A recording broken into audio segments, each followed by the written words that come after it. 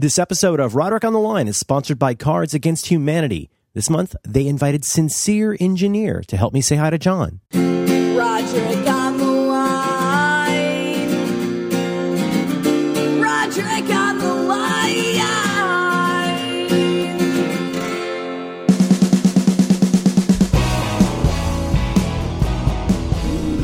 Hello. Hi, John. Hi, Merlin. How's it going? It's going well. It's going well. You sound good. You sound good. You sound like a man restored. It's pouring down rain here and has been for days. And that is very good. You know what's really, that's whatever, but you know what's really interesting is it's raining here. Oh. Yeah. And when it rains in San Francisco, man, that's a fart that everybody is going to smell. It washes them all down into the sea, doesn't it? One day a real rain is going to come. Here at this time of year when the rain comes, the cold also comes, and the rain and the cold arrive together, and it scares the living daylights out of all the people who arrived at any point in the last 9 months. So it comes suddenly. Yeah, and all the people that are like, I moved there in March, and Seattle's amazing. Yeah. And they spent the whole summer thinking that Seattle was amazing, and then the cold, icy, death grip hand of winter arrives, and it just arrives one day. They got sold a pig and a poke. Mm-hmm. That happened to me. That happened to me with Tallahassee. They brought me there. They're like, "Oh, come! We want you to get this job in Tallahassee. Come visit." And as it turned out, they brought me there in the midst of a festival called Springtime Tallahassee, and it is the 1 week a year when it's really nice in Tallahassee. That's exactly right. You go, and there's flowers, and children are making daisy chains and running around a maypole, and then like a week later, it's like 95 degrees. Right, 95 degrees, and the witches are building little stick figures out in the swamps, right? They start early there. Halloween starts earlier every year, John. Yeah, we're already starting 2016 Halloween. Stuff's already in stores. As I was driving in, I went past the methadone clinic, and everybody there is running for cover, and then all the people that have built camps. Like all the camps in the medians and up kind of under the freeway and stuff, you can just see the blue tarps come out, and people are like, "Holy shit! My tent leaks." That sucks. Oh my god, it sucks to be wet. It's brutal, and then all of the Amazon, all of the like young guys in their J. Crew suits, and all of the tight jeans people, and all of the Macklemore haircut people who are making $180,000 a year are like, no amount of thousands of dollars a year can compensate me for this feeling, which is that my bones are cold. Mm-hmm.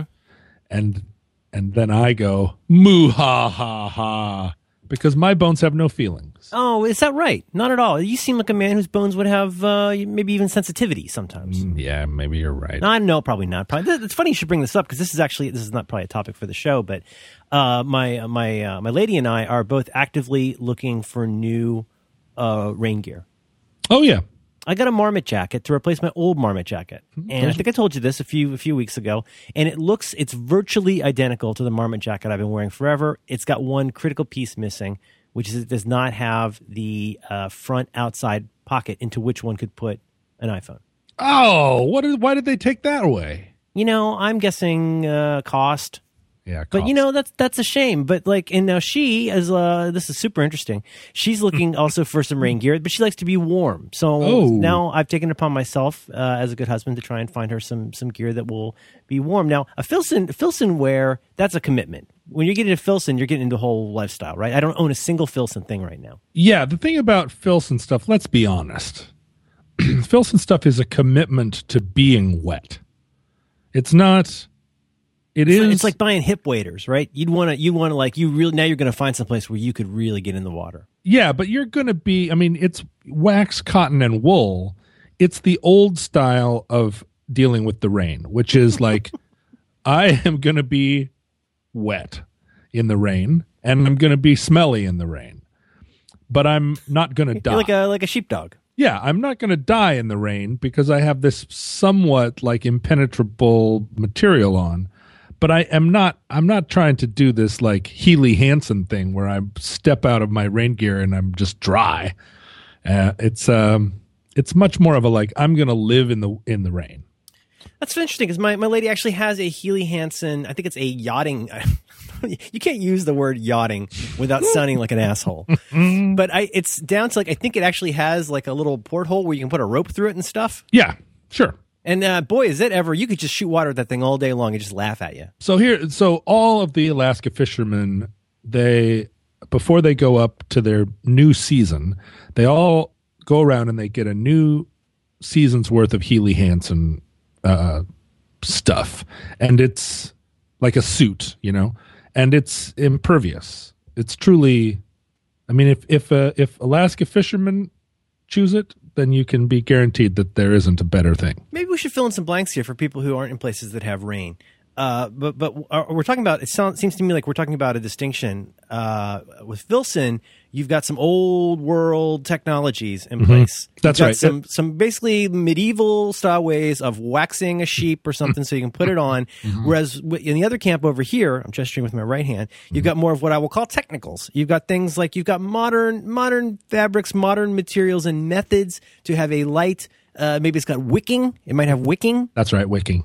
Isn't that a big part of having technicals is wicking? Well, wicking, then you get into your polypropylenes. Oh. I feel like there are the people who say, so it's as the lightness of the fabric, the light, not just light colored, but like light, like it's like the less you feel the garment, the, maybe its waterproofness is there, but its hardiness goes away. So like when in Seattle and in the Northwest, if you see a lineman up on a phone pole in the dead of winter changing some transformer in Seattle, there's a very good chance he's going to be wearing Filson, because it's not just that he wants to be protected against the elements, but he's also doing hard work up a phone pole in the winter. Right. It's like almost like I've been a fan of the Carhartt product line in the past with those, I don't know, like a logging pants, those pants with like the extra knee in them. Like you can't kill those things. You could climb a pole all day long. It wouldn't make a scratch. And Filson's the same, except it's like the Carhartt pant was then additionally dipped in hot wax and allowed to cool.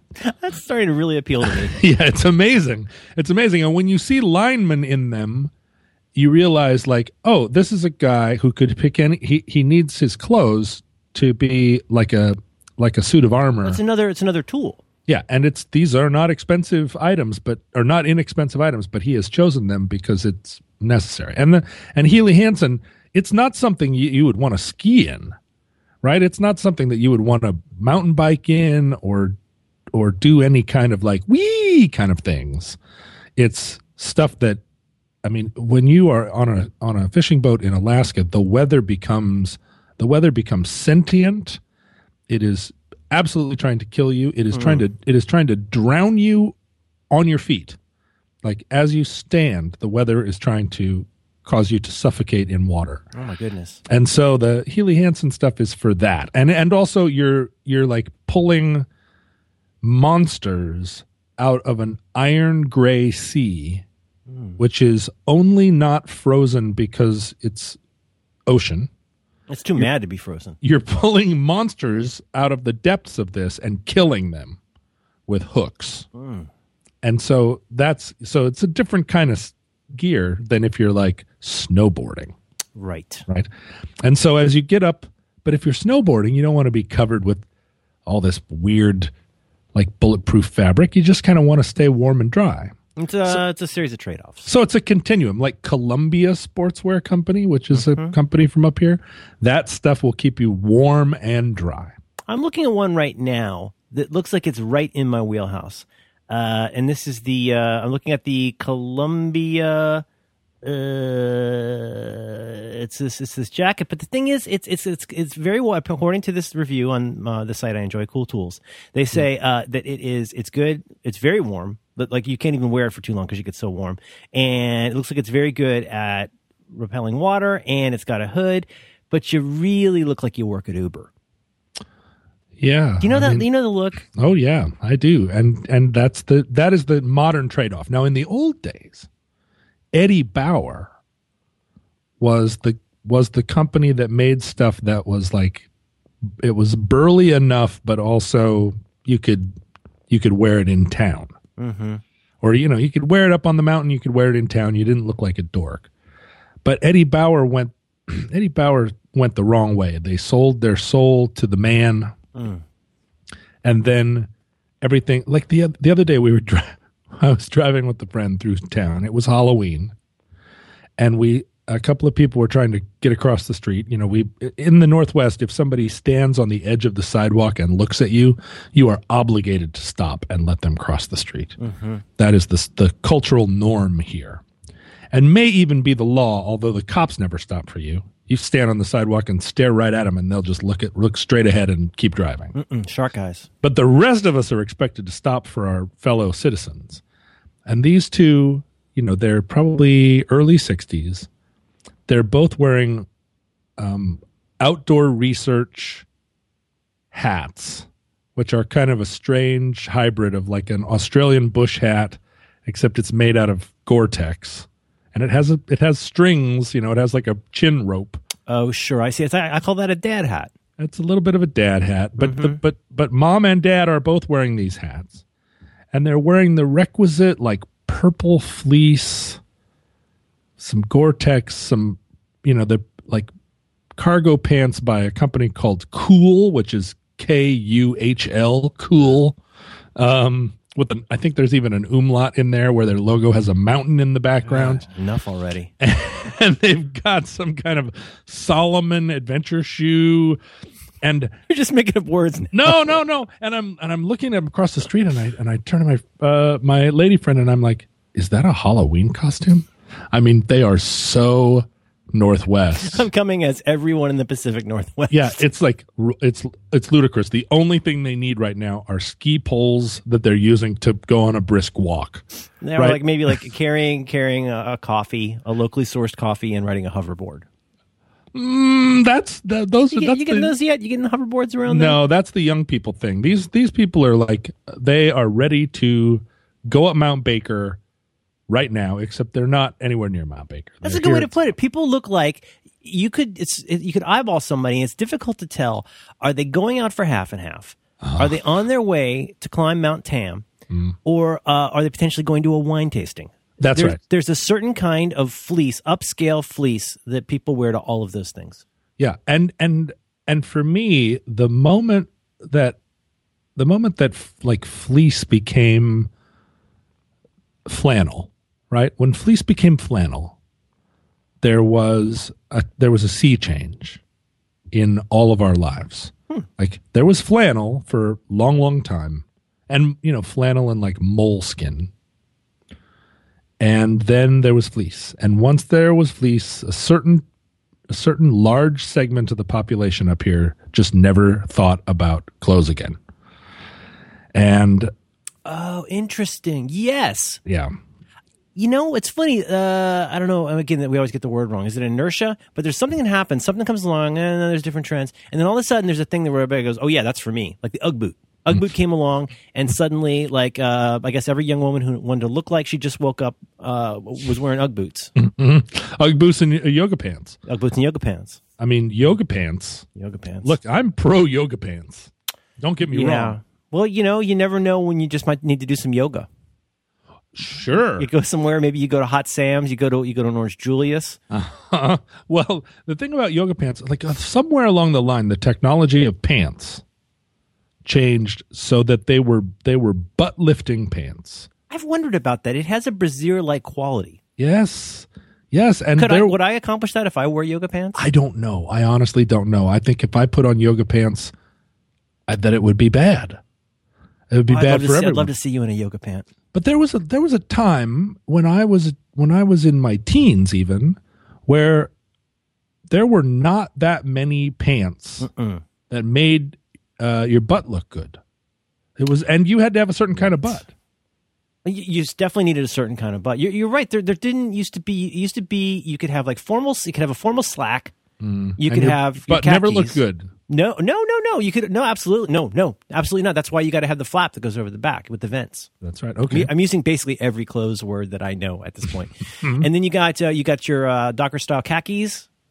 Maybe with the pleated front. I know you're a fan of the pleated front. Even before Dockers existed, right? I mean, I'm thinking about 1984 or whatever. If you wanted to have your butt look good, what did you do? I mean, you could wear Levi's if you had a Levi's butt, but not everybody has a Levi's butt. Oh no! I think Jonathan Richman has a whole song about this. Well, I mean, it's about jeans, but I think by extension, it's about butts. Yeah. Is that we don't all have the kind of butt that one would want to show off, and I think a Levi's style pant generally is a little bit more hangy. And we're talking at this point, 84. You're really talking about the twilight of the Jordache and or the Vanderbilt, Gloria Vanderbilt years. You got your live in Britannia. All that stuff is talking about some high waisted jeans. Talking about a high waisted jean, and it's a dark rinse, and it's very butt centric. And I think we were seeing the twilight of the butt pant at that point. Well, but I always felt like those high waisted Gloria Vanderbilt jeans were like if you have a pear butt, if your butt looks like a pear. Then I'm sorry, just to clarify because of the audio, single pair. I'm sorry, not pear, P-A-I-R. Talking about the fruit, P-E-A-R, okay. pear. If you're you're sort of like Adele's chin, you got like a little bit of a yeah, okay, right. I mean, if it looks like a Bartlett pear, let's say a ripe Bartlett pear, then you can wear Gloria Vanderbilt jeans and you look fantastic. You look like a blue pear. A denim pear, right? Who doesn't want that? But if you have any kind of lumpy butt or square butt or whatever, maybe you got a plum butt or like a plum butt now. You got a plum butt. You might have some kind of a little. When I say melon, I don't mean in the sense of like big dump truck size. I'm talking about more like you've just got like a misshapen cantaloupe. Yeah, right. Hinterland. I mean, with bumps and lumps and stuff. Or if my God. I mean, you don't want your butt to look like it's in a bag, right? So, but then one day, and it happened in the late 90s, the 7 for All Mankind jeans arrived, which had some crazy technology, which was all constructed in denim. There wasn't any, it's not like there was a wire underpinning. But all of a sudden, 7 for All Mankind jeans arrived, and everyone could wear. I'm talking about women now. Everyone could wear them, and they looked great on everybody. And it was just like, what happened? Why didn't we know how to do this before? They just ran their sewing machines through this denim in a slightly different way, and now they look amazing on everybody. That's insane. It's like how they discovered flat iron steak. You start cutting the steer at a different angle. You get a Dutch angle, and then you're able to find an entire steak nobody ever discovered before. I've never heard of 7 for All Mankind. I'm looking at it now. You're telling me they came up with some kind of a technology that would enable you to cutting on a bias. You're doing some kind of verticality that gives a special lift and gravitas, let's say. That's right. And then yoga pants came out employing what I can only imagine is the same technology except in like stretchy sweatpants material. They I'm sure do wicking. They wick the shit out of you. I think that's their primary performance characteristic, probably. Wicking. And yoga pants look amazing on everybody. And all of a sudden, it just made me feel like all through my teen years and 20s, we didn't have this technology, and now we do. And I think the world has been improved. Probably a lot less stress, even if you're not wearing it all the time. It's out there. It's like Nietzsche says. And so today, that's right. It took me a second, but yes, it's just exactly like Nietzsche says. I walked out of the house today. I'm wearing skinny jeans. I'm a man in middle age, wearing these skinny jeans that are basically leggings. Let's call a spade a spade. It's just like I cut the stirrups off the bottom of a pair of stirrup pants, and I'm walking around in them, and I presume I look cool, and I think everybody agrees. I look very cool. Well, this is not a thing that would have been possible before. No. Right? It's a kind of technology that I've heartily embraced. I can't believe how different jeans can feel. Well, pants, really just pants in general. I mean, because first of all, there's this basic problem of, well, gosh, where do you begin? But there's the whole problem of when you're doing a lot of when you've got children making pants in Asia, there's going to be some variations. So I learned a long time ago, you should actually try on a couple different pairs, even if it's just jeans. Wow, I've never done that. It's not a bad idea. I've had some lady friends that would never consider certainly not just buying them off the rack. You would try them on. You might try several pairs on. But the less expensive, the fancier clothes get, the more likely they are to be like well made and consistently made and to be true to size. But like go look inside your pants now, not those pants, but your other pants. You go look at your 501s. We've talked about this. It might be HO in Mexico. It might be HO in China.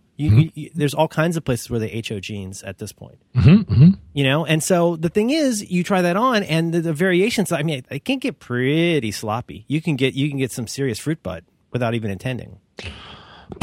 Well, yeah, I made a decision not very long ago that I did not want to buy anything anymore that was HO in China. Wow. And it wasn't because I'm against China. It was just a decision that I needed to just set some limits on things.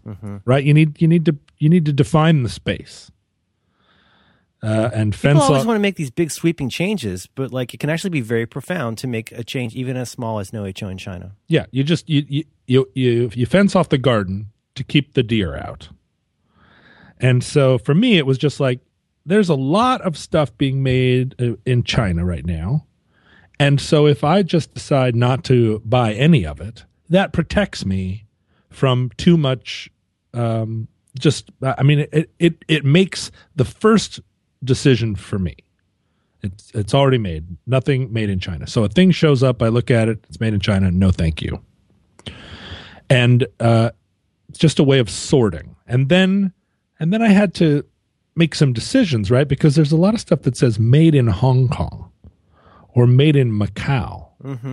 Now, would you say that those were made in China? I'd have to Google it. Or those are, or no. So what about you're talking about the PRC, or you got the People's Republic? Oh, you're talking about Taiwan. Is that Taiwan? And then you can have now that is that technically part of China? Well, I mean, depending on who you ask. If you ask someone in China, right, they're going to say that Taiwan is part of China. But if you ask someone in Taiwan, they're going to say no. Right. Taiwan is not part of China. It is its own thing. But isn't that exactly the kind of thing that would factor into your decision, and you're sitting there scratching your head wondering where this is HO? Well, the thing is, I feel like in my sort of worldview, right, I support Taiwan because they have decided that they're not part of China, and I support them. China deciding that Taiwan is still part of China, they just are currently administered by a rogue government. I don't support that simply because I think China is big enough and Taiwan can be its own thing. It should be its own thing. It's its own thing. In fact, I have a good friend whose family is from Taiwan, and he feels strongly about it, and so I support my friend. Now, Macau and Hong Kong both were their own colonies. Right, Hong Kong was a colony of the United Kingdom, and Macau was a colony of Portugal, and they were like city states where they, I think Macau was big in the opium trade and gambling. They were like sin cities. Hong Kong was more of an administrative city. After a while, the Brits used it to administer their far-flung empire, but then times changed, and in the late 90s or the 90s, both of those things. So this is what's crazy to me. They were basically leased. Like it's one of those 99-year leases where you sign a 99-year lease and you're like, I'm going to be dead before this lease expires. What even is a 99-year lease? Oh, that's one of those things like you pay Steve Jobs $1 a year, that kind of thing. Well, like I know a guy here. I used to live in a building, like an old warehouse here, where the guy who owned it didn't really own it. He had a 99-year lease, and he was saving, he fixed up the building just enough that it could inhabit people, and then it was just like a rent generator for him. He couldn't, I don't think, redevelop the property. Okay. He could maybe sell his lease. I'm not really sure. 99-year lease. I mean, he's going to be dead a long time before that. But he has this 99-year lease on the thing. So anyway, Great Britain and Portugal had these leases of these cities, and one day they came up. They came up, and China was like, we don't renew your lease or whatever. the last vestige of that brand of colonialism. And so both cities, Hong Kong and Macau, returned to China, and they're like a special administration area, one of those things. So you pick up a shirt and it says made in Macau, and you go, well, at least it's not made in China. And then you go, oh, wait a minute. That's some label trickery. Mm-hmm. Well, yeah, you look at your phone and it'll say, or like Apple devices will frequently say something like designed in California. Moved to Babylona. Yeah, condo made of Stona, assembled in Austin. Mm-hmm. Mm-hmm. Assembled in Austin? I don't know. But they used to say, for a long time you'd say, oh, it's made in America. And you go, well, but there's a real switcheroo because there's some parts that come from here and there. It gets made in China, and then it comes back here, and I don't know, I guess they polish it here or something or put it in the box. I'm not sure. Yeah, but, it's funny when you buy. I just got my lady an iPhone for her birthday, and you'll see it's when it ships out of Shenzhen. Is that what it's called? And they'll say then it goes to Hong Kong, and then it makes the big jump to Ontario of California. But yeah, you'll see that it's coming. It is coming right out of China. And what's amazing, I think, about Hong Kong and Macau is that they both somehow have kept one foot in the capitalist world. Macau was like they still gamble there. It's like a James Bond town. Gambling is a popular pastime in my neighborhood. Oh, right. They're playing mahjong. There's mahjong fronts, and there are places that are nominally, bodega-style convenience-type stores that's basically, it's just 6 elderly Chinese guys staring at a Kino screen. When you say mahjong fronts, do you mean like people get a new set of teeth, but they're made out of mahjong tiles? Or yeah, so they call it a Chinese bridge. Not to be confused with contract bridge, according to Hoyle. No, it's a totally different thing. No, but that's a. I think gambling is a big cultural thing in. I can't say that for all of China. China's a very big country, but there are especially older Chinese guys in my neighborhood really are into gambling, and the young folks too. They play a lot of cards. You find just cards on the street all the time. I mean, this might be happening in other neighborhoods. I can only speak for my own. But so I don't know anything about Macau. I don't think I know anything about Macau. Yeah. I was watching that documentary about the Indonesian genocide. I think they were a Portuguese, protectorate colony. What would you call it? Colony, yeah. Macau, look at that. Yeah, the Portuguese had a strange, little empire. Well, they were big ship people, right? They had a lot of ships. Yeah, my experience in Portugal, which is, not the world's most extensive experience, but I have spent a goodly amount of time in Portugal, more than I ever expected I would do. And, I think the tendency for us here in the United States is to think that Portugal is, I don't know, some flange of Spain. Yeah, it's like Spain Junior. But when you get to Portugal, you realize that they really are different from the Spanish. They look different. They act different. They are different. And it's because they hug this wild Atlantic coast, and they're more rugged. And boy, if you ever want to know if there's a difference, just ask a Portuguese person. Well, see, that's the thing. If you ask a Spanish person, they're going to say, there's no difference. But if you ask a Portuguese person, it's kind of like Portugal is the Taiwan of Spain. Oh boy. Right? Well, in Rhode Island, where my lady's from, there are a lot of Portuguese people. And it really infuses the culture. They're very. I hope this isn't too ping pong, but they're garrulous, like very outgoing, very like emotional people, and it's kind of a fun vibe. Yeah, the Portuguese food. I'm not so crazy about. They eat a lot of greasy fish there. Yeah, and it's sort of like the Basques. The Basques love a greasy fish, because it keeps their pelts really soft. And if you have a cold nose, that's good, right? I just recently met a person of Basque extraction, and it caused me to think about a new friend, and it caused me to. I've also spent some time in Basque country, and I love it there. And but then I was like, wait a minute, what did the Basques do in World War II? I have a pretty good sense of what everybody did during World War II. And I treat people from European countries differently based on what my preconceived notion of what their grandfather did in World War II is, right? I kind of am like, oh, hello, nice to meet you. I know what your grandfather did in World War II. Don't try and buffalo me, mister. I know what your sounds like a terrible horror movie. I know what your grandfather did in World War II.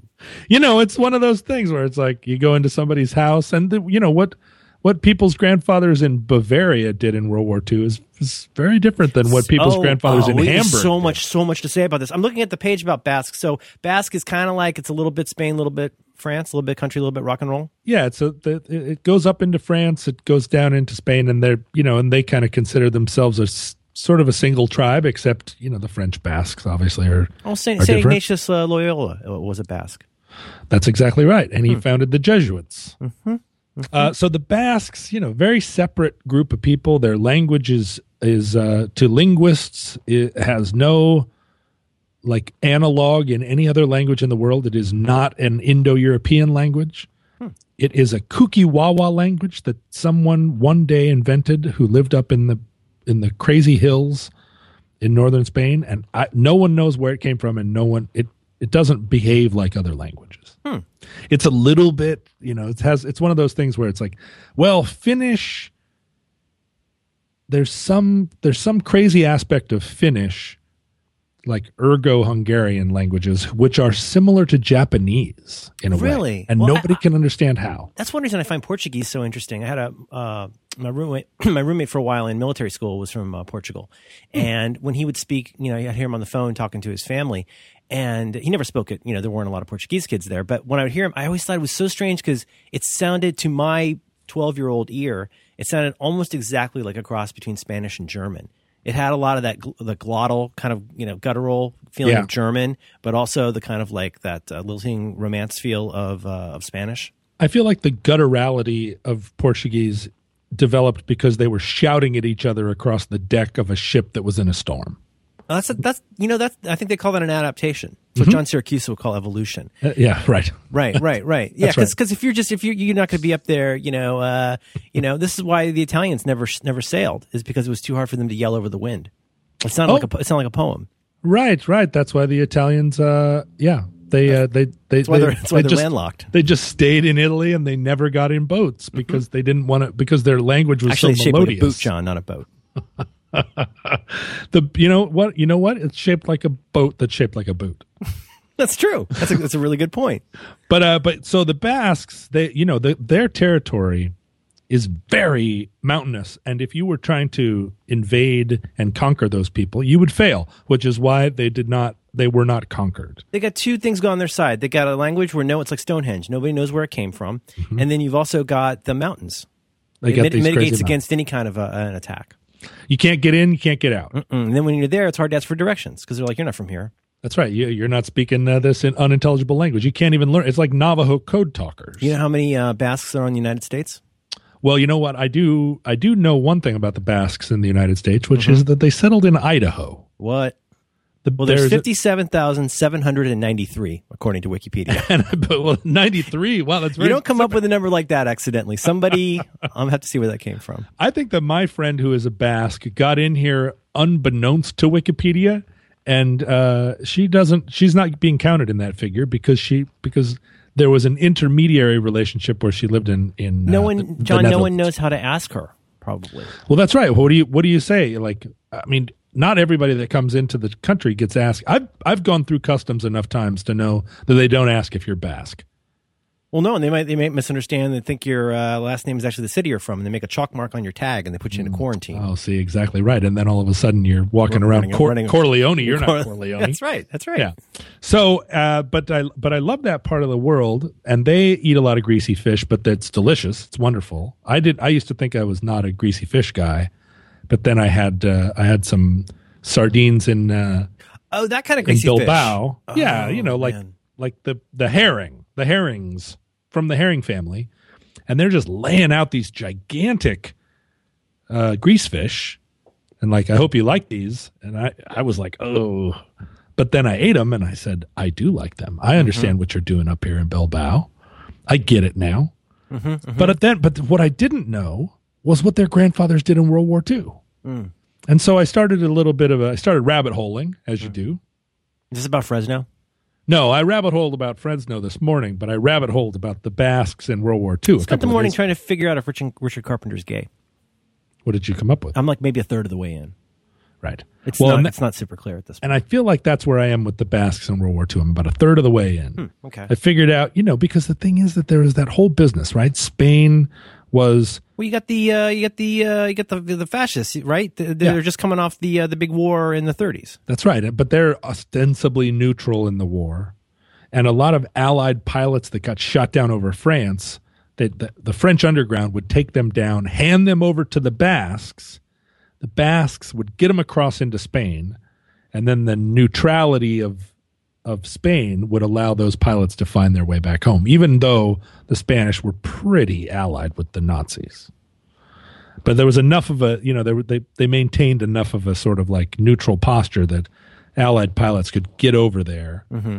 And then I realized that neighboring the Basque country is the Hollandaise sauce county.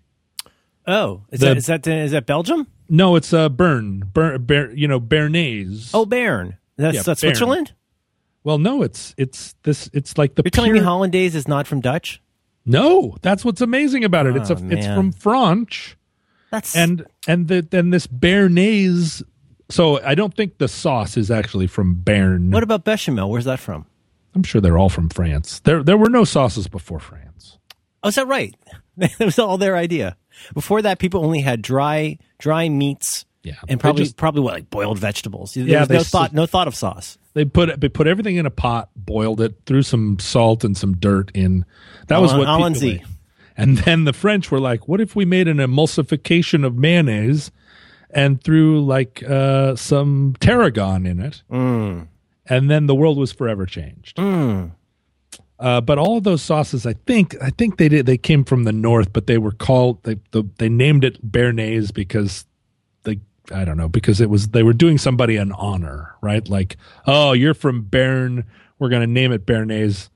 We're going to name this sauce for you because you're the Marshal of France. I thought they were called the God sauces. I stand corrected. It's the mother sauces. Mother sauces. The saucier mamiere. You got bechamel. You got espagnole. It's got Espagnole? Espagnole. I don't think I've ever heard of that. You got hollandaise, tomato, and velouté. Oh, that's the mother sauces, and umami. Umami, I think that's the one on the back of the tongue that the Japanese discovered. Yeah. Do you struggle at all with these distinctions with your daughter?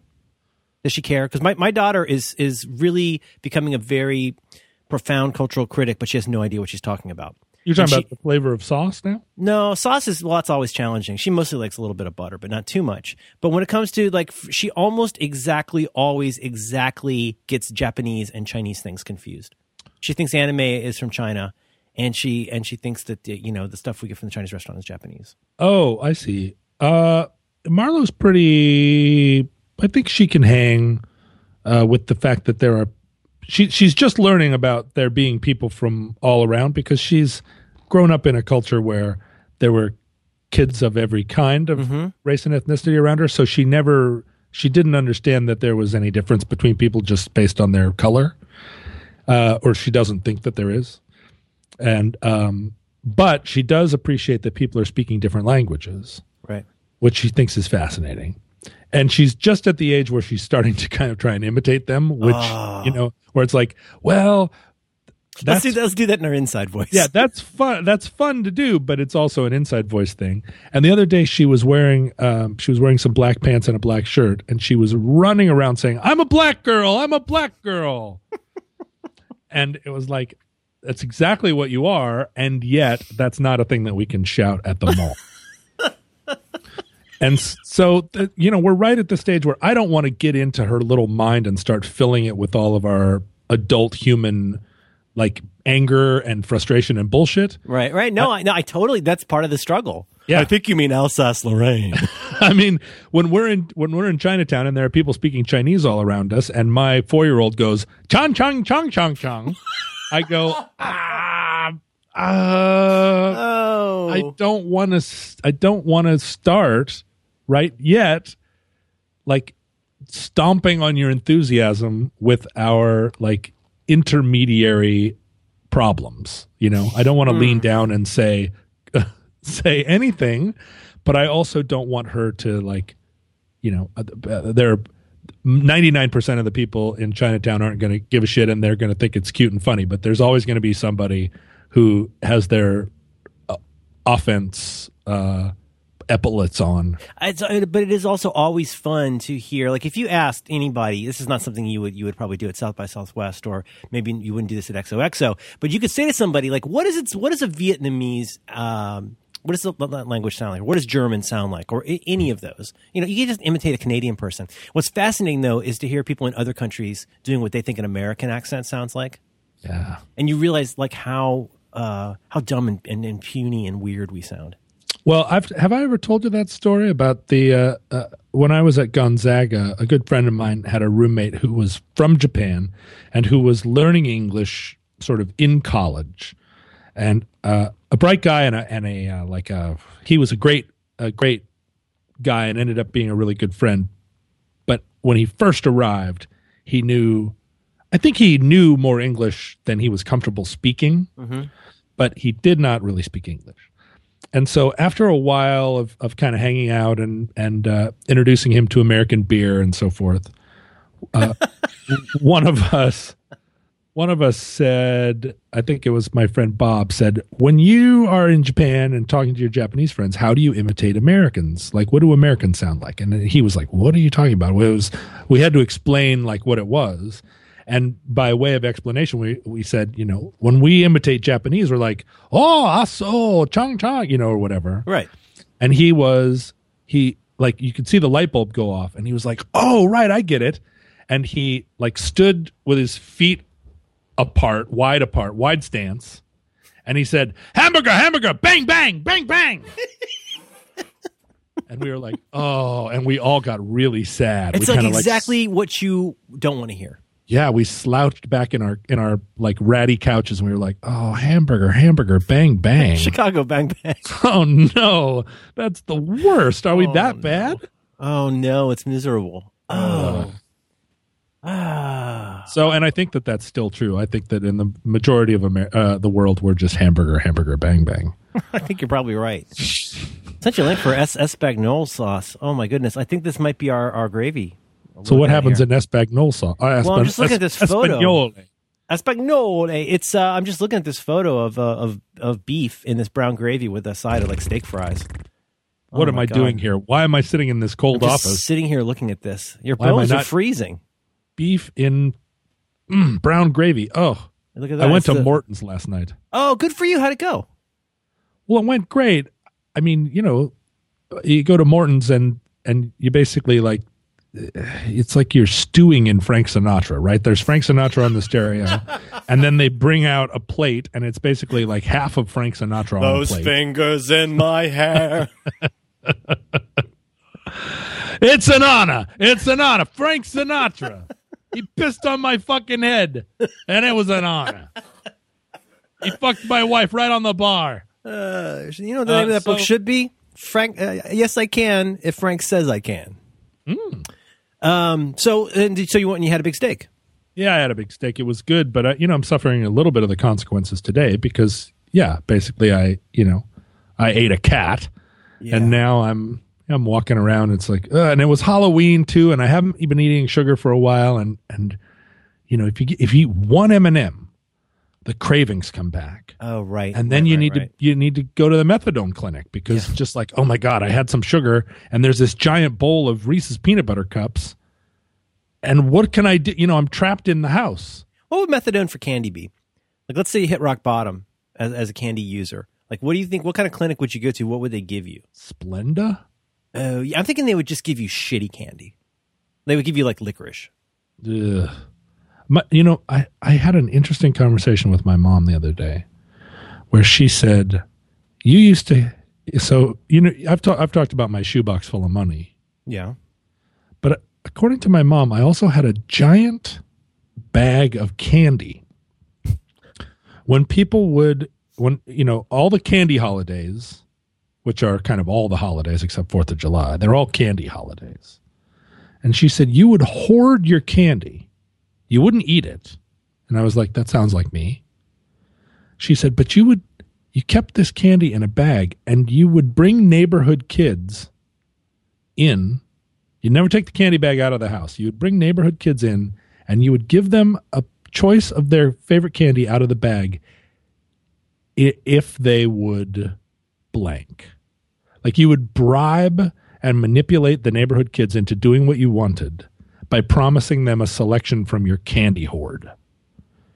And I was like, what? I sound like a fucking diabolical monster child. Yeah, you sound like a super billionaire. And she was like, that's right.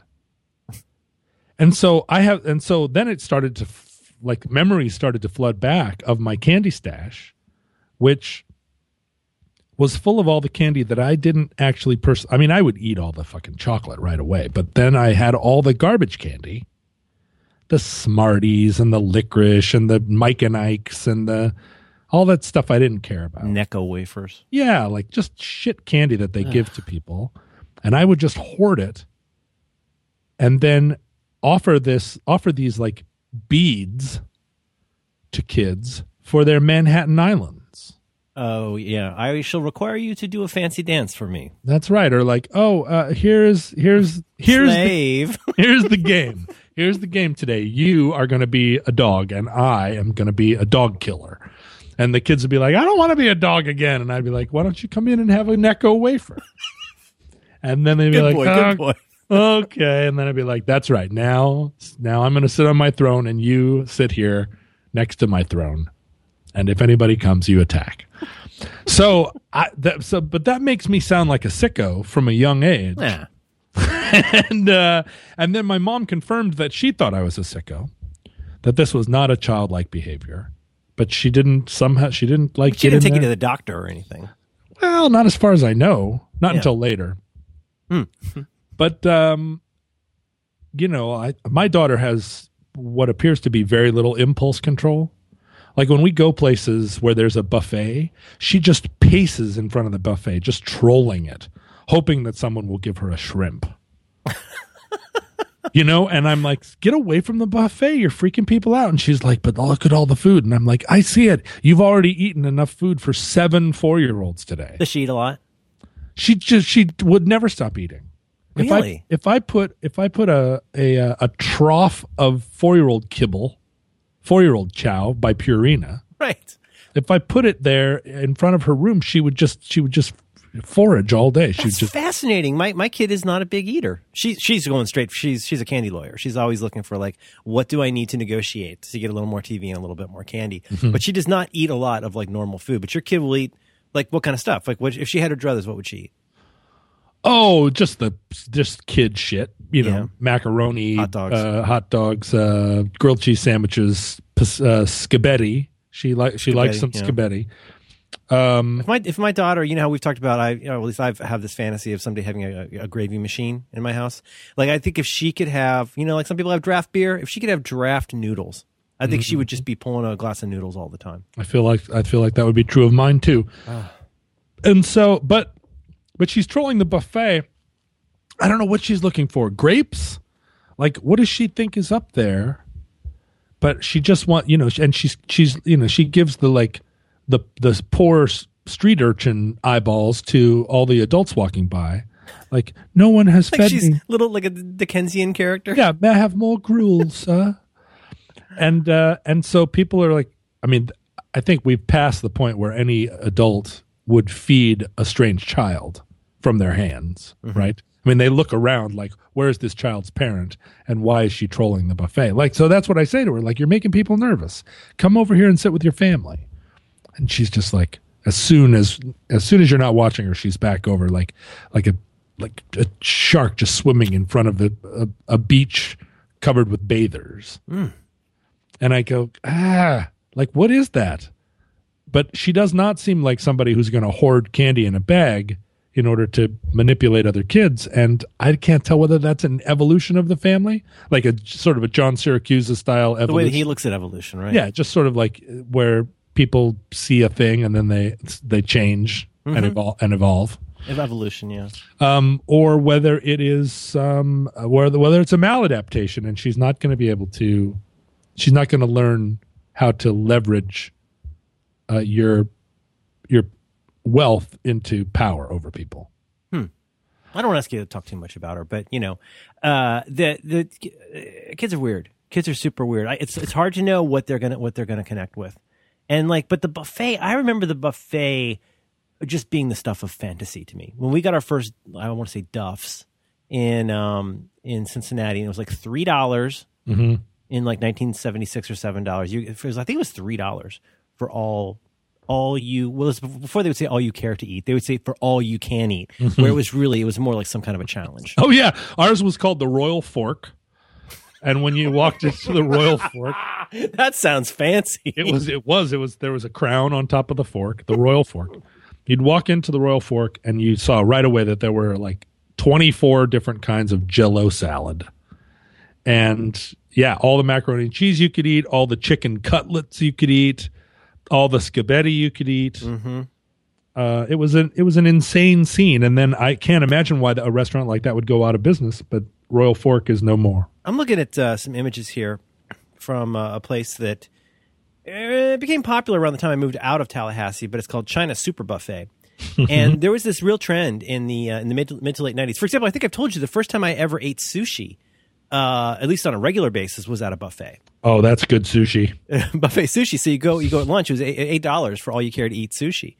They had a Seminole roll. Wait a minute, what's that? I don't know. Did the Seminole Indians eat their food in rolls?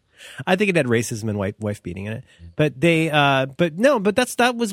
was this trend though in the mid to late 90s where there was like more and more buffets taking over and pushing out the more mom and pop version of whatever was coming there. So when this place opened, you should see this place. It's like a barn. It's just giant. And so they got I'm looking here at the steam tables full of like lots of, vegetable heavy dishes with greasy stuff, but they also had this entire bar of just uniformly golden brown American food. Mm-hmm. So it was like all you could eat tater tots, all you could eat French fries, all you could eat. It's like going to Publix, and you go to the hot section where it's like just all uniformly golden brown. Oh, I know. And people would just go fucking crazy in this place. I was behind a guy at a salad bar last week, and I swear to God, you do not want to see an old person at a salad bar. They put a hurtin' on a salad bar. I think for a lot of people, they go to the salad bar. That's going to be 3 meals. I've got a pal who insists that we go to Sizzler, not because the steaks are good, but because the salad bar. They got a hot bar. Yeah. Right. You can go. You get your soups. You get a variety of breads. Yep. No, you got pump chili there. Oh, do they? Well, or maybe the chili is in a serving tub, but I don't want to sound like a fancy lad, but Sizzler's just a little below my bar. Yeah, I keep saying to this. It's not even fun, ironically, John. It's like going to Chuck E. Cheese. Yeah. Did your taste buds stop in 1987? I mean, did they stop evolving like Sizzler? No, I can't go to Sizzler. But she insists, and we go to Sizzler, and I'm like, I can't do this. This is they don't even have steak and Malibu chicken anymore. I couldn't even find a Malibu chicken. What's a Malibu chicken? What's that got in it? What? You never went to Sizzler and got steak and Malibu chicken? I don't think so. Sounds pretty good. Malibu chicken is basically just a chicken breast with cheese on it. Slice of ham on it, and then some Swiss cheese on the top. It's like a poor man's cordon bleu. It's a poor man's cordon bleu. You used to get 2 breasts, 2 Malibu chickens, and some kind of 6-ounce or 8-ounce steak that absolutely fell off the back of a truck. Right? I mean, it's like they don't say USA Choice. They say like Choice Steaks. Just a picture of a guy in a government uniform shrugging. Yeah, right. And it's like Choice Steaks. That's different than saying that this steak is USDA Choice. It's probably fine. It's just saying that you chose them out of a like a laundry bin of steaks that came out of a processing plant. Oh no, we don't mean USDA Choice. We just mean this is what we picked out for you. Yeah, I mean Sizzler's Choice. And I think they might even be called Sizzler's Choice. Sizzler's Choice. That's as good as USDA Choice. But yeah, so the other day I was down. I was being basically like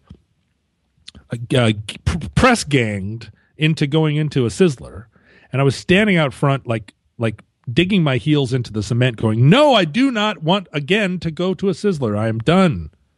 And across the street from the Sizzler is an Outback Steakhouse. And I said, let's just look. We're here. Let's just try something new. You know me. I like to try something new. Let's just go across the street to the Outback Steakhouse. We'll do a comparison. It's consistent. It is consistent. And so we schlep across the street to the Outback Steakhouse. We go in, and immediately we're being sold a bloomin' onion. We weren't even seated at the table. Ugh. And sat there and just sort of, got upsold half a dozen times. The waiter was pretty bad at his job. But, it was a better class of steak than the Sizzler. So I had to say, okay. Did you go to places like a Ponderosa when you were a kid? We didn't have those in Anchorage. I don't even know what a Golden Corral is. That sounds like a Royal Fork. It does sound like a Royal Fork. A Golden Corral, I think, is like, well, here's the thing. Like when I was a kid, you had your York Steakhouse. Never heard of it. Well, and they were places that did like a cafeteria style line, and you could get a $6 steak or whatever. You could get, the ground beef patty burger with steak fries, and you get a little, just like, you get the pudding and the Jell-O out of the case, just like, like you would at any cafeteria. It's just, there would be, it's like slightly nicer than disgusting. And like you would go there. But then I think something happened, I want to say around the time I was in high school probably, where they suddenly, I guess, I don't know, I'm not sure what market force would have caused this, but they started adding more and more buffet elements. I think it started obviously with the salad bar. Then you start having your soups, you got your breads, you get more and more. Maybe there's a carving station, and I think that feels very luxe to people. I mean, you go to Las Vegas and like people are dying for this stuff. Did I ever tell you that I was a member of a group called the Cotillion Club when I was in high school? Was that about dancing? It was about dancing. I was in Cotillion Club. You were in Cotillion Club. 7th grade, yeah. Tell me about yours. Well, so, sometime around, I don't know, 9th or 10th grade, the kids all started whispering about Cotillion. Were you or were you not going to get invited to Cotillion?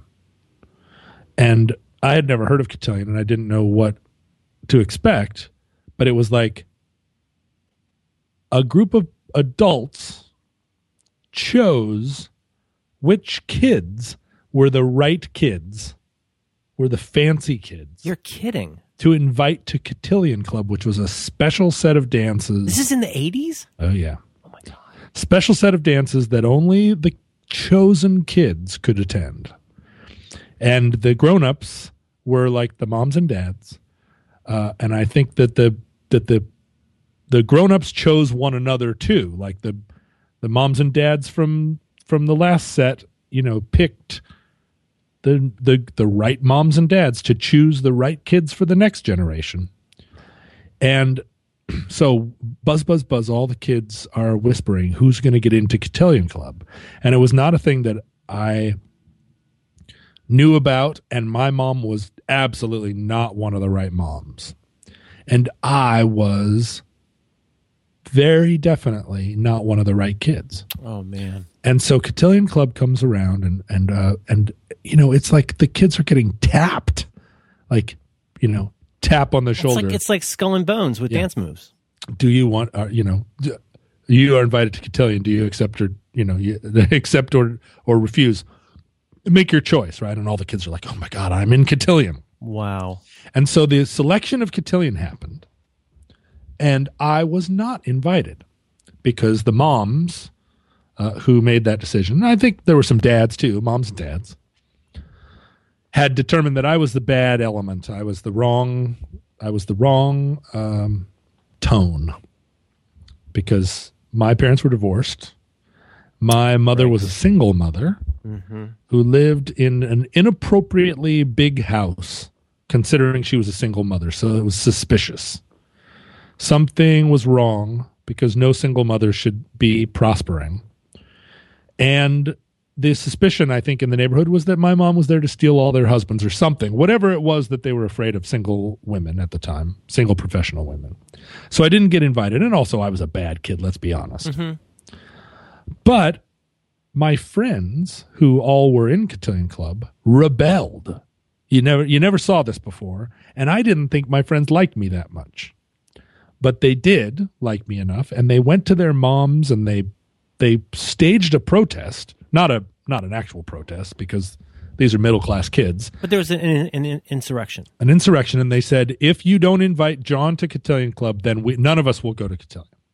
And it was a completely false threat. They all were going to go to Cotillion, whether I went or not. But it was for that week or whatever. It was their stand for justice. That was their march on Selma.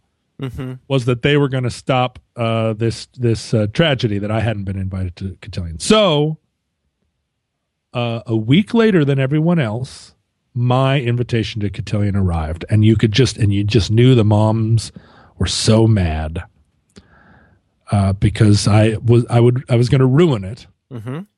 And obviously, like, there were very few, if no, people of color invited to Cotillion. And it was, but this was before anybody before any white people noticed that there was a problem with that.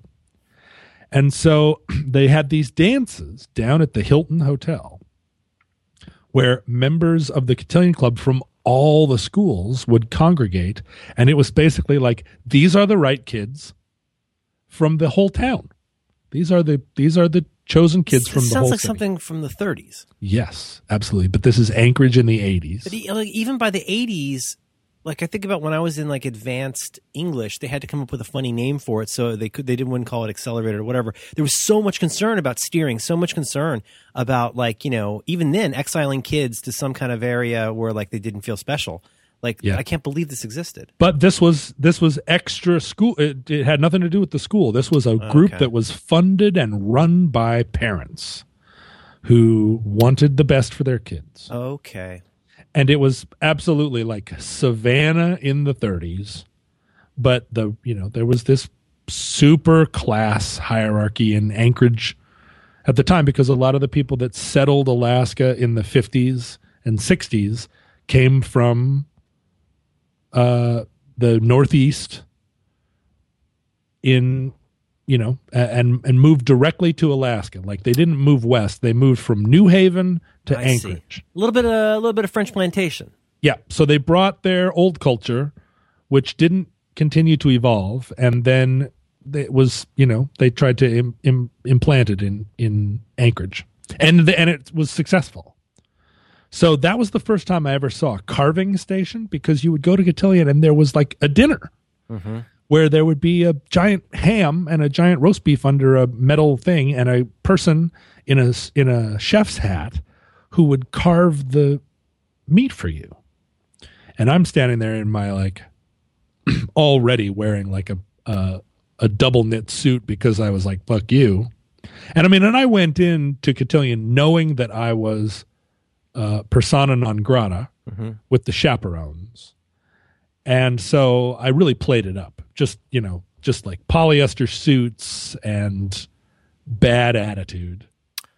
And so this is not something where your friends want, I didn't mean to interrupt, but your friends wanted you in there, but this was not something that was on your radar. You did not see yourself going, ooh, like I need to become part of the in scene with the Cotillion Club. Well, I always imagined that my role in every situation was was somewhere between Bluto and Otter, right? Like, I was Bluto. I was Bluto when it was time to start a food fight, but you can pass. But I was Otter when it was time to stage a protest at the fraternity sorority meeting. So I was the one that shouted Gator when it was time to Gator. I was the one that wore a toga when it was time to wear a toga. I started the conga line. But if you had a hearing with Dean Wormer, you knew to put on a tie. That's right. Put on a tie and you go to the meeting with Dean Wormer. You say, Dean Wormer, you're absolutely right. We're going to try and straighten this up. So I would talk to adults. I actually had a mother. I had a mother look me in the eye and say, "You are such a bullshit artist." And and I was 15, right? And I took it as the highest compliment. That that this mom was driven to such frustration that that she would swear at a teen, like it was such a violation of her personal code, right? That I had driven her to call me a bullshitter. And she hissed it at me, like, You're such a bullshit artist. I was like, ha ha ha ha. So I was at Cotillion, I absolutely felt I belonged there, but I belonged there as the person who was trying to ruin it for everyone else. I'm sorry, make it super fun for everyone, but in the process, ruin it for all time. Right. Yeah, it looks like your float looks like it's a cake, but it turns into the Deathmobile. That's exactly it. And so every time, and over the course of a couple of years, I was expelled from Cotillion, and then was allowed back into Cotillion because I, wrote a letter of apology or something to somebody. It was all just a big, farce. And then there was college Cotillion, which was when you got back from college, when you returned to Anchorage at Christmas break, there would be a big dance for all the Cotillion kids to stand around and talk about their fancy colleges. And I went to that, and I actually really destroyed that dance. Mm. Yeah, there was projectile vomiting. There was actually spiking the punch bowl. Oh, no. Real live spiking the punch bowl, as though it was 1950. That's the 80s in Anchorage. What was if you can remember or guess, what was the end game for Cotillion Club in terms of what did the moms, were they replicating some kind of an East Coast thing that they felt like they lost? Were they trying to make something new? Was it a feeder program into some kind of larger social world? Yeah, it was the best and the brightest. They wanted the best kids by their estimation to understand the bond they had with one another and begin the process of creating an old boy network in the youth where you were meeting one another at a time when, some of you had already decided to be doctors and some had decided to be lawyers, but the ones who were going to run real estate empires and own the bank didn't quite know what they were going to do yet. They knew they were going to go into business or whatever. But once you were all 30 years down the road and you'd go in to get a loan to start your own newspaper or whatever, you give them the Cotillion Club handshake. Yeah, you'd sit down at the in the bank president's office, and you already knew each other. You knew each other from all the way back from Cotillion Club. Like it's how old boy networks get created in places where, because what we didn't have up there was what you do have back east, which is like family names. So you weren't, if somebody walked into your bank president's office and you were just like, oh, I'm a Roosevelt. Yeah, or like a Vanderbilt or something. Yeah, right. So you know what that means. But in Alaska, that was still very new. And actually, as a Roderick, my uncle had been mayor. I've told you that story, right? Where I was standing at some party and some adult walks up with this other kid my age, some dopey looking kid. And they're like, I thought you two should meet. Both of your, your uncle was mayor, John, and dopey kid here, his dad was governor, and you guys should know each other. And the dopey kid and I sat and looked at each other and was like, huh, that's you, there's me. But the idea was like, oh, you guys are both part of political dynasties. You should be. It's so weird. Yeah, if you knew each other, then that would be like good somewhere down the line. I think it still goes on, even as we would all kind of want to shun that or act like it doesn't exist anymore. I think it still goes on. It's just, it's so coded now. Mm-hmm. It has so many levels to it of like seeming good intention. Mm-hmm. But I mean, down to like, oh God, I remember first hearing some friends of mine that lived in New York. Their kid's probably 3 or 4 years older than ours, and this woman who's she's very prominent in the tech world, and basically first hearing the phrase feeder preschool, which is to this day, it makes me shudder. That's some Park Slope shit right there. Yeah, absolutely. I think I think they might live in Manhattan, might be Brooklyn. I'm not sure, but in any case, but like now, I mean, when I first heard that, I was like, you've got to be kidding me. When I hear feeder school, I think of that is an undergraduate program that tends to get certain kinds of candidates, whether it's medical or business or whatever, tends to get them into like an Ivy League school. It's a feeder school. And I you know what? I'll even accept that there are prep schools that are feeder schools for undergrad programs. Like that all makes sense in some kind of Catcher in the Rye way to me. But like the idea of a feeder preschool, that your 3-year-old has to be going to the right school in order to get into the right elementary school. It's completely bananas. We applied to 5 preschools in San Francisco and we got into 1. Oh my God. Yeah. And I mean, you know, they weren't like, we're not talking like prep schools. We're not talking fancy. But I mean, you know, they cost money and stuff. Yeah, but they're preschools. They're preschools. The preschool near our house, the Montessori school near our house, has a required 5-day-a-week attendance and it's $1,500 a month.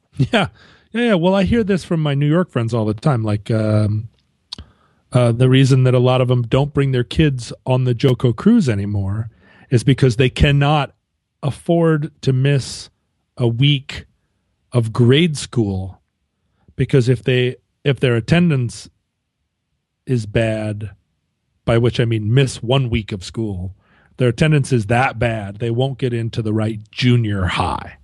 And I'm just like, all of the you should just take your kids out of school if those are the rules. There's a part of that, I have to say, I'm of two minds. There's a part of that makes absolute sense to me, and then a much larger part of that is so fucking bananas I can't even believe it. Yeah. But especially even in elementary school. You know, I mean, I understand, like, I don't like my kid missing school. I don't like her to be sick and miss stuff because it's all cumulative, especially with Common Core stuff. Like, you need to know this stuff to know this stuff. And you've got to be there, and you've got to keep, you know, you lose momentum when you miss those days. But the idea that, like, I don't know. There's something about that is really dispiriting to me, especially given how many people I know who, you know, can manage to, like, make a living and live in this atrocious city, and, like, how much time and energy it takes to be like the parent of somebody in that system. And then, like, well, obviously the extension of that being like, holy shit, what about the kids who don't have that? Like, who is like fighting for them to even get like a morsel? It's insane to me. Well, you know, one thing we haven't talked about on this program is the billionaire party that we went to. Oh, yeah. Do you feel comfortable talking about the billionaire party? You know, I'm going to type that here on my computer. We could talk about that at some point. Yeah. I mean, we went to a party where Elon Musk was there.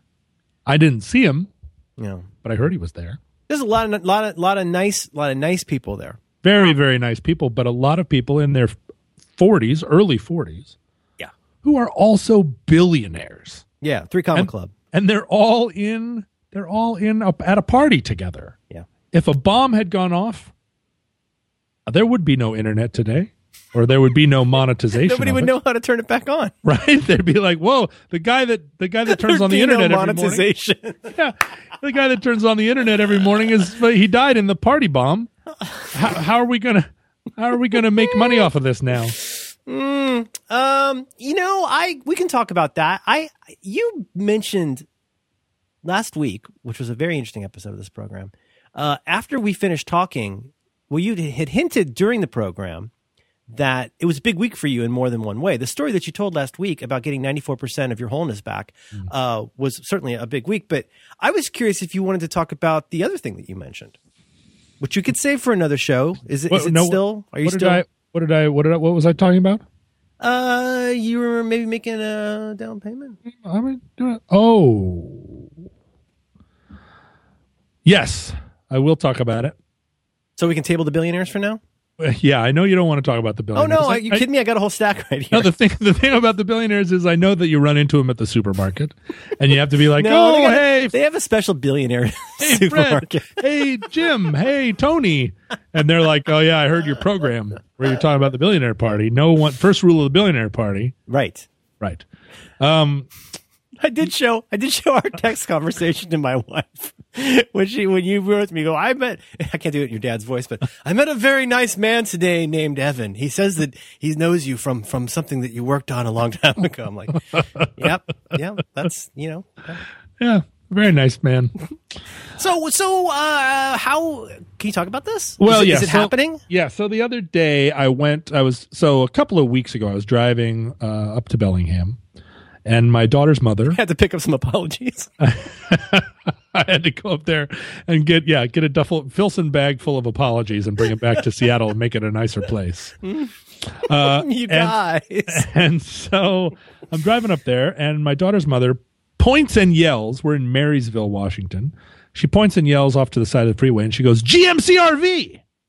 And I looked over, and it's an RV dealer, and there are 85 RVs, all of them that look like, gigantic houses on wheels. And then right in the middle, it's like a broken tooth. There's this tiny little thing, and it's a GMC RV.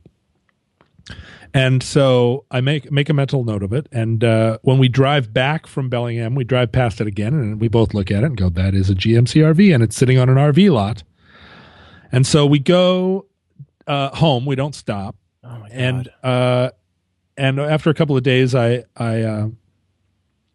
asked my daughter's mother, why don't you call that dealership and see what the story is with the GMC RV? Can I be a little bit of a Norton addition here? Yeah, of course. Just to explain that when you say GMC RV, a lot of people are just going to hear some letters. Yeah, GMC RV. We had a fairly detailed discussion about the GMC RV. Yeah, on a past episode, we talked about this at length. And what a cherry bit of kit this thing is. That's right. Longtime listeners will know what we're talking about here. And in fact, I've told you before, right, that the GMC RV episode precipitated an email from a guy who said, "Hey, I loved that show. Longtime listener to the program. I also happen to be president of the Northwest GMC RV Club and also the grandson of the guy, Mr. Birch, who helped design the GMC RV, and one of them is called a Birch Haven. One of the designs is called a Birch Haven, named after my grandfather." John, that's so much cooler than Cotillion Club. It's very bizarre, and we do this all the time on this program. We talk about things, and then all of a sudden, the other day, a senior editor at the New York Times retweeted our program and said, "You guys have got to listen to this episode." Weird. And it's just like, wow, that's cool.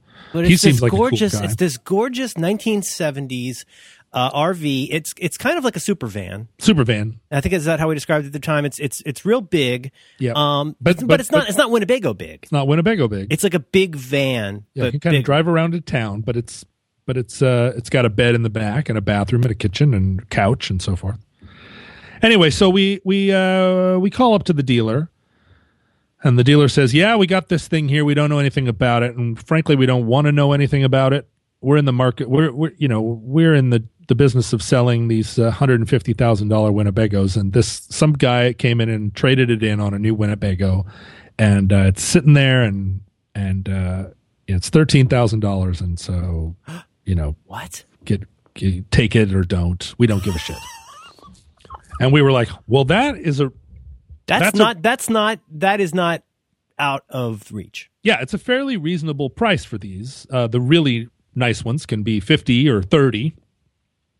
But 13,000 is right in the sort of low end of normal, or low end of like this one is in good condition, et cetera. So eventually one day I say, I'm just going to go up there. Marysville isn't close to Seattle, but it's, close enough. And I'm not doing anything. I'm just going to drive up there and see what's what. Mm-hmm, mm-hmm.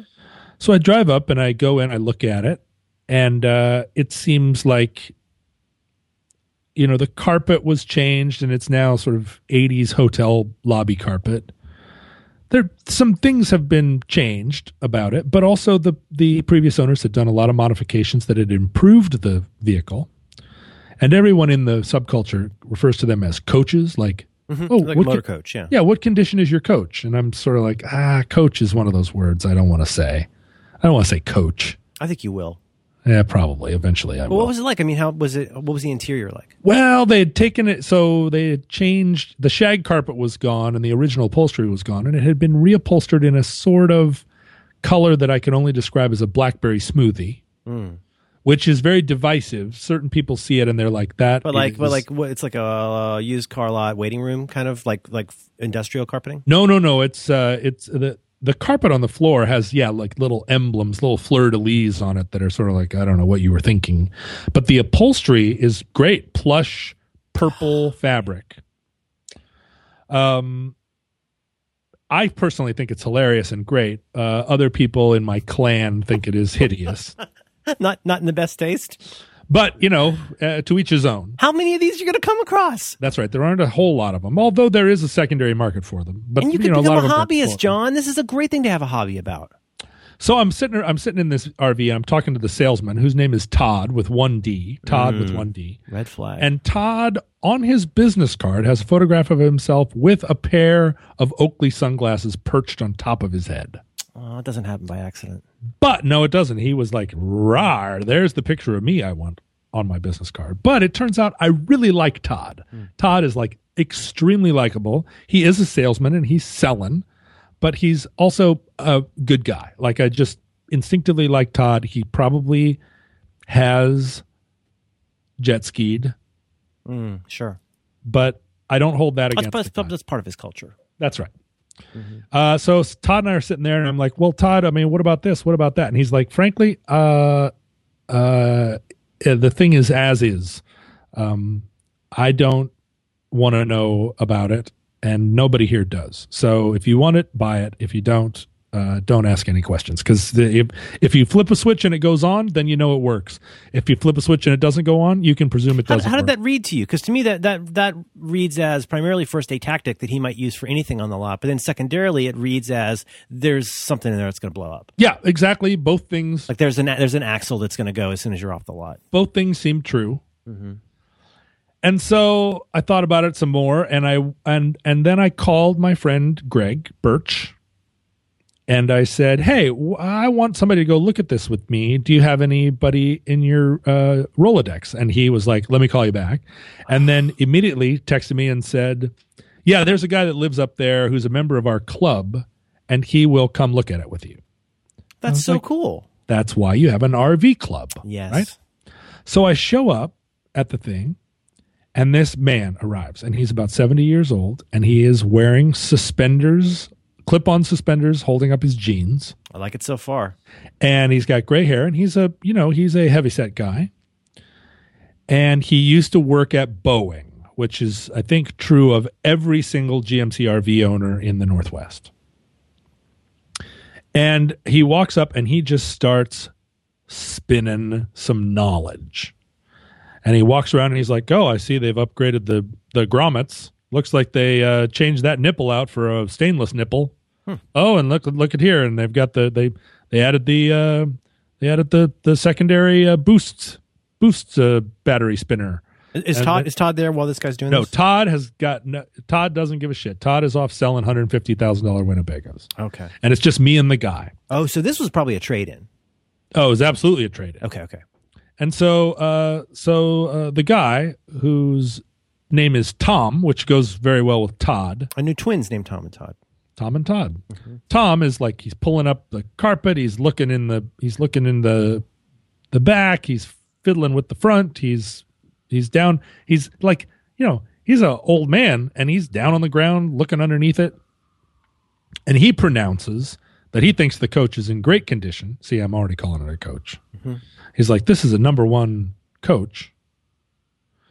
And he loves the purple upholstery. And so he gives it the bill of good health. And I'm like, I'm feeling stronger and stronger about this all the time. Because Tom, I mean, first of all, it must be kind of fun for Tom to get to do that. That must Super be fun. I mean, that's good for everybody. And thank God bless Tom for coming. But also, I'll bet you Tom, in a heartbeat, would call your attention to something bonkers. Oh, he absolutely would. And he had The wheel should not move like that. Yeah, or he had something, the expertise to say, like, he knew some deep science on it. And he said some interesting things. He was like, listen, every RV leaks. I'm sure this one leaks. They all leak because they're enormous tubes that are subject to torque and torsion and torsion.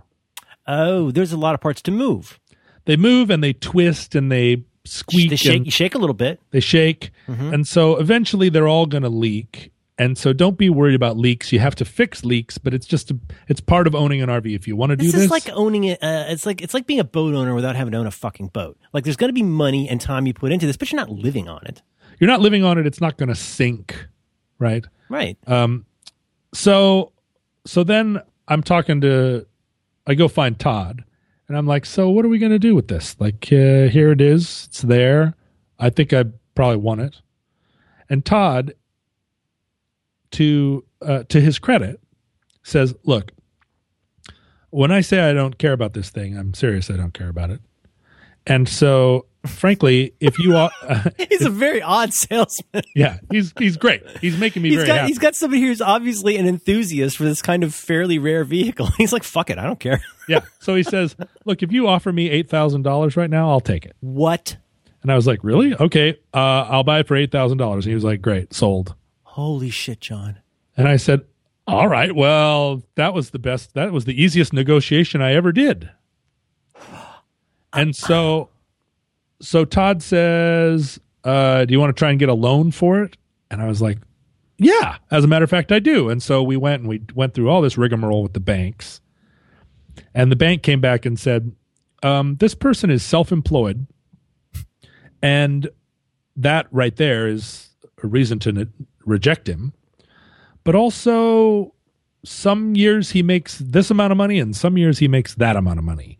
And that is too much of a variation. They're probably not even sure which graph to use. Yeah, they put all my information into the machine, and the machine spit out a giant question mark. Clean glorp. And it started to smoke. And what I discovered was my credit rating is 830. And Todd was like, with an 830 credit rating, you should be able to buy an airplane. But then I brought my tax returns because they insisted, because I'm self-employed. Right. And then the tax returns really confused them. And they were like, you, what now? You have your own forms you made up that are written in longhand. Yeah. I'm just like, no. This is basically, this is super normal. And they're like, this is not normal. Your income is incomprehensible to us. We are a bank. And so they rejected me for a car loan for $8,000. And I was offended, and sure. I was mad. And then I thought about it for a while, and I was like, oh, well, wait a minute, I could just go ahead and buy it. Like I could write a check. I don't have to get a bank loan. That was just something fun that I was going to do. Yeah. Like get a loan for the fun of it. Don't let that put a bad taste in your mouth. You're getting a coach. Yeah, so I went in and I was like, here, Todd, I'll buy it. And he was like, oh, all right. Well, get out of here then. And so I fired it up and I drove it off the lot and I drove it home. I can't believe it. Yeah, I'm so fucking excited to see this thing. Well, but here's the rub. So I got it home and I parked it in my front yard, and then I went in and now you've really moved into the neighborhood. Yeah.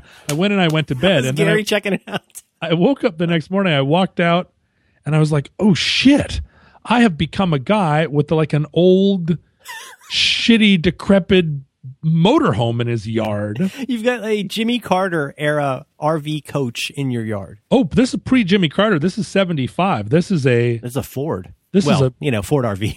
Yeah, this is a Gerald R. Ford era recreational vehicle. Oh, John. And so you hadn't thought about, like, it won't fit in your barn, right?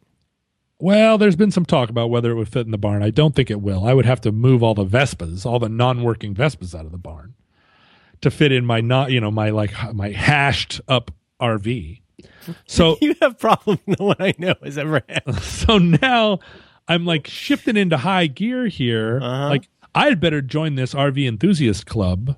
I had better. Oh, and the other thing is, I'm tweeting about it, and I get a tweet from this guy Isaac Marion, who is an author who's written some popular books about zombies. And one of them was made into a movie where the zombie it was like a love story with the zombie, like a young, good-looking zombie who falls in love with a girl or something. It was a popular like Twilight type thing. Yeah, but with zombies, and it's it's funny. It's like a romantic comedy, but like one of the people is dead. Nice. And so Isaac Marion is a friend of mine on Twitter and a very nice man. And he sends me a tweet. He's like, I own one of those. And I was like, you what? I mean, he's like a young, handsome, successful author. He's a very good-looking guy, John. Yeah, he's nice-looking man. And a very nice man. Smart author smart. He says, oh, yeah, I used to live in it in Ballard before the cops got wise to me and they made me stop living in it. But I love my GMC RV. And I was like, Isaac, you got to come up and see this RV with me. So he did. He got in my truck. I went and picked him up at a cafe. We drove up, looked at the RV. He was like, oh, this is amazing. So, honestly, what was his estimation of it? Did he feel like it was a good buy? well, so he has a small one. They you came got in the 2 sizes, bigger one? and I got the big one. Oh, dude, I'm looking at the schematic right now. Yeah, so he's It's like, got 2 rooms. oh, it's got it's as big as a house, Oh a small my god, house. it's so cool. So anyway, so Isaac gives me the clean bill of health, and so now I'm in a position basically where not only do I have to join this subculture fast and figure it out, but also I feel like I'm going to start a subculture. I feel like it's time for young people to start buying RVs in general and GMC RVs in particular. This is not something for retirees, John. You're talking about people who are still full of vim and vigor, people who are still full of life. It's time to go out and buy yourself a purple RV. Get a purple RV, drive it down to Big Sur, and get your picture in Sunset Magazine. Like, this is happening. This is a new subculture, and it's going to be like, it's the new motorcycle gang for people in their 30s and 40s and 50s. They move a little slower, and sometimes maybe like to have a little nap. Yeah, and you got a juicer on board in case you want some juice. That's nice to have fresh juice. You know, and that you wake up in the morning, you're right there in Big Sur. You got a fresh glass of juice. You got a cooking surface? I'm telling you, there's a refrigerator, there's an Plugs in oven, the walls. Oh my god! It's got all these little, like the couch turns into a bunk bed. I love that. I love stuff that turns into stuff, and you got little things with doors you can put stuff in. Yep, little things with doors, little things that turn into other things. God, this is so fucking cool. So it's got one of those old Oldsmobile 455 motors, which are like there's a whole cult of people that just care about that motor. So you could pull Todd's jet ski if you had to. Absolutely, I could. I swear to you, Gary is across the street going, "Why does that guy get everything?" He's just licking his chops. He's just like, "Oh my god, I'm living in my Ford van," and he's you just unintentionally gave Gary the biggest fuck you in the history of everything. First of all, he doesn't remember that you've met before. Right. He's living in a van, screaming about Obama on his phone and to his lady in the middle of the night. Yeah. And then you pull up with like the sweetest ride, and you pull it into your yard. Yeah, that's right. What a fuck you, poor Gary. Well, the whole neighborhood now has to be like, okay, this is either a harbinger of like a new era where all of a sudden his yard is going to fill up with junk cars.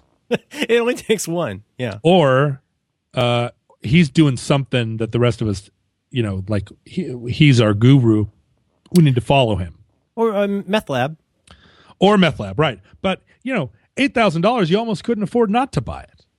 Oh, I was gonna guess. I don't know how collectible these things are. I imagine they need a fair amount of maintenance and upkeep. But yeah. I was gonna guess starting at 25. Yeah. So, and I think you can fix them up. So now I'm in this whole mode where it's like, well, I'm going to fix this thing up.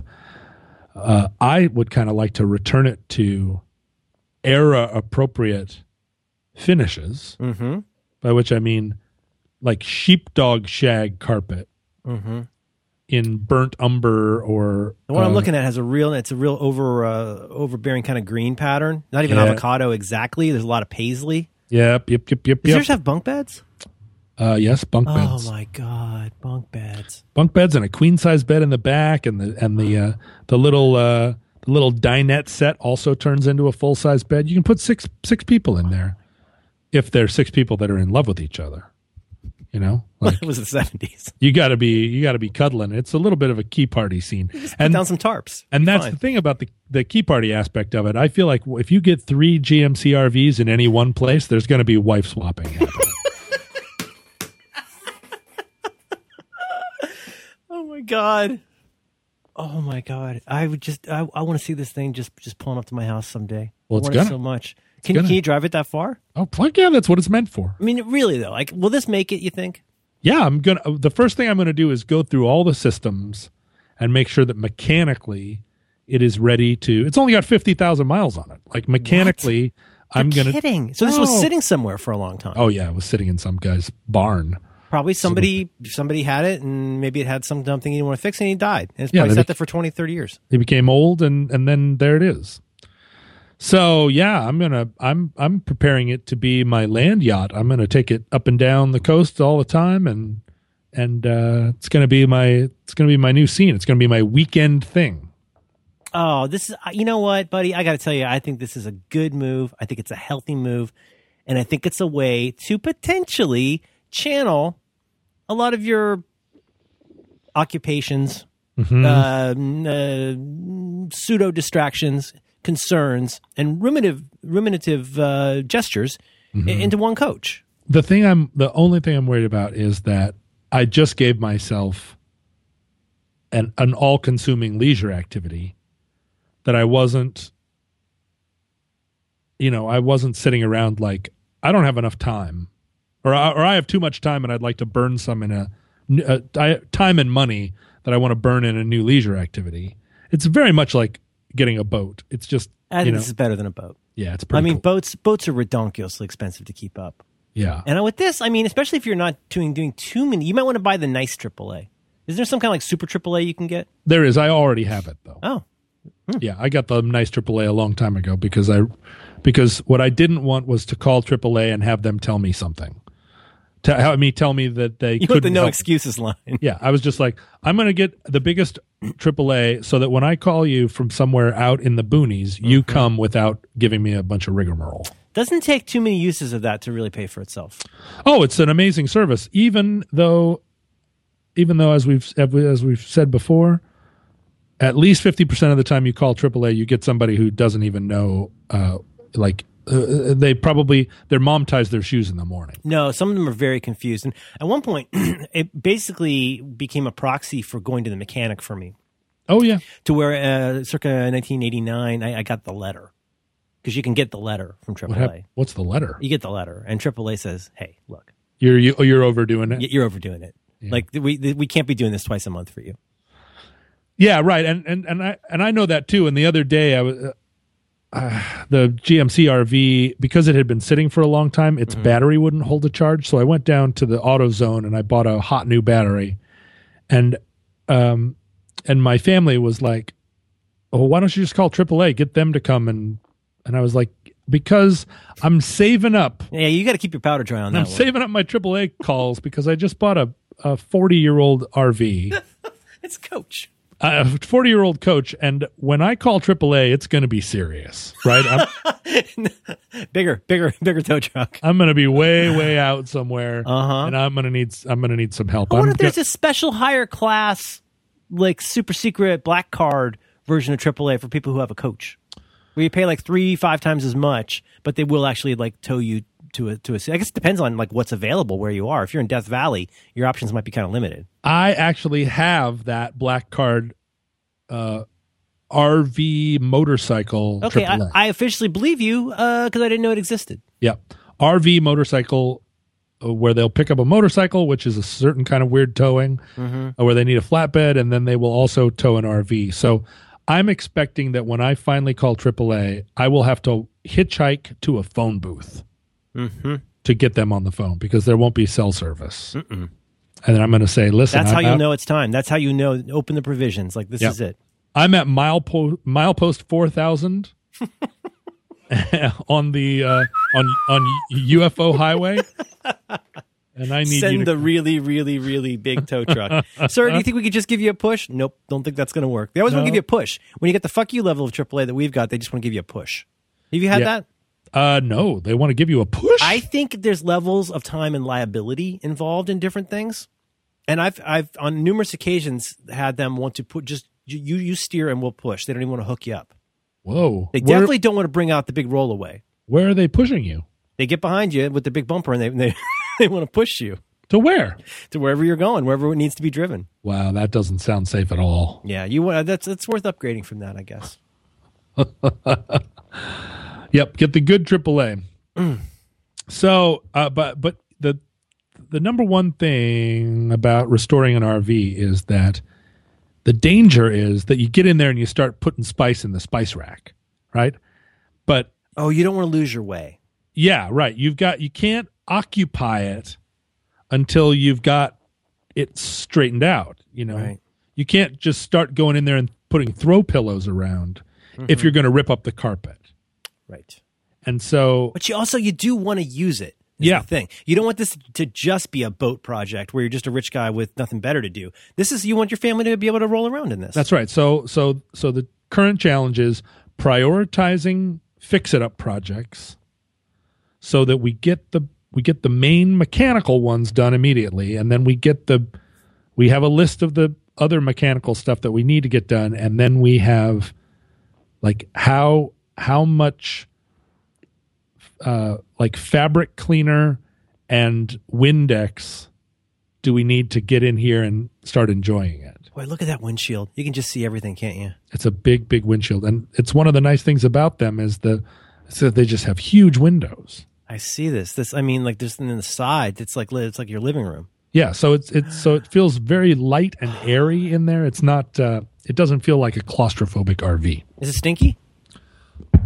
Well, how stinky is it? It's stinky in the sense that at some point along the way, an old person put some sort of fabric softener. Oh God, like a potpourri solution? Yeah, potpourri. Ugh. And so you walk in there and you're like, I don't know what the bad smells are in this place because it's all covered with potpourri. It could be terrible.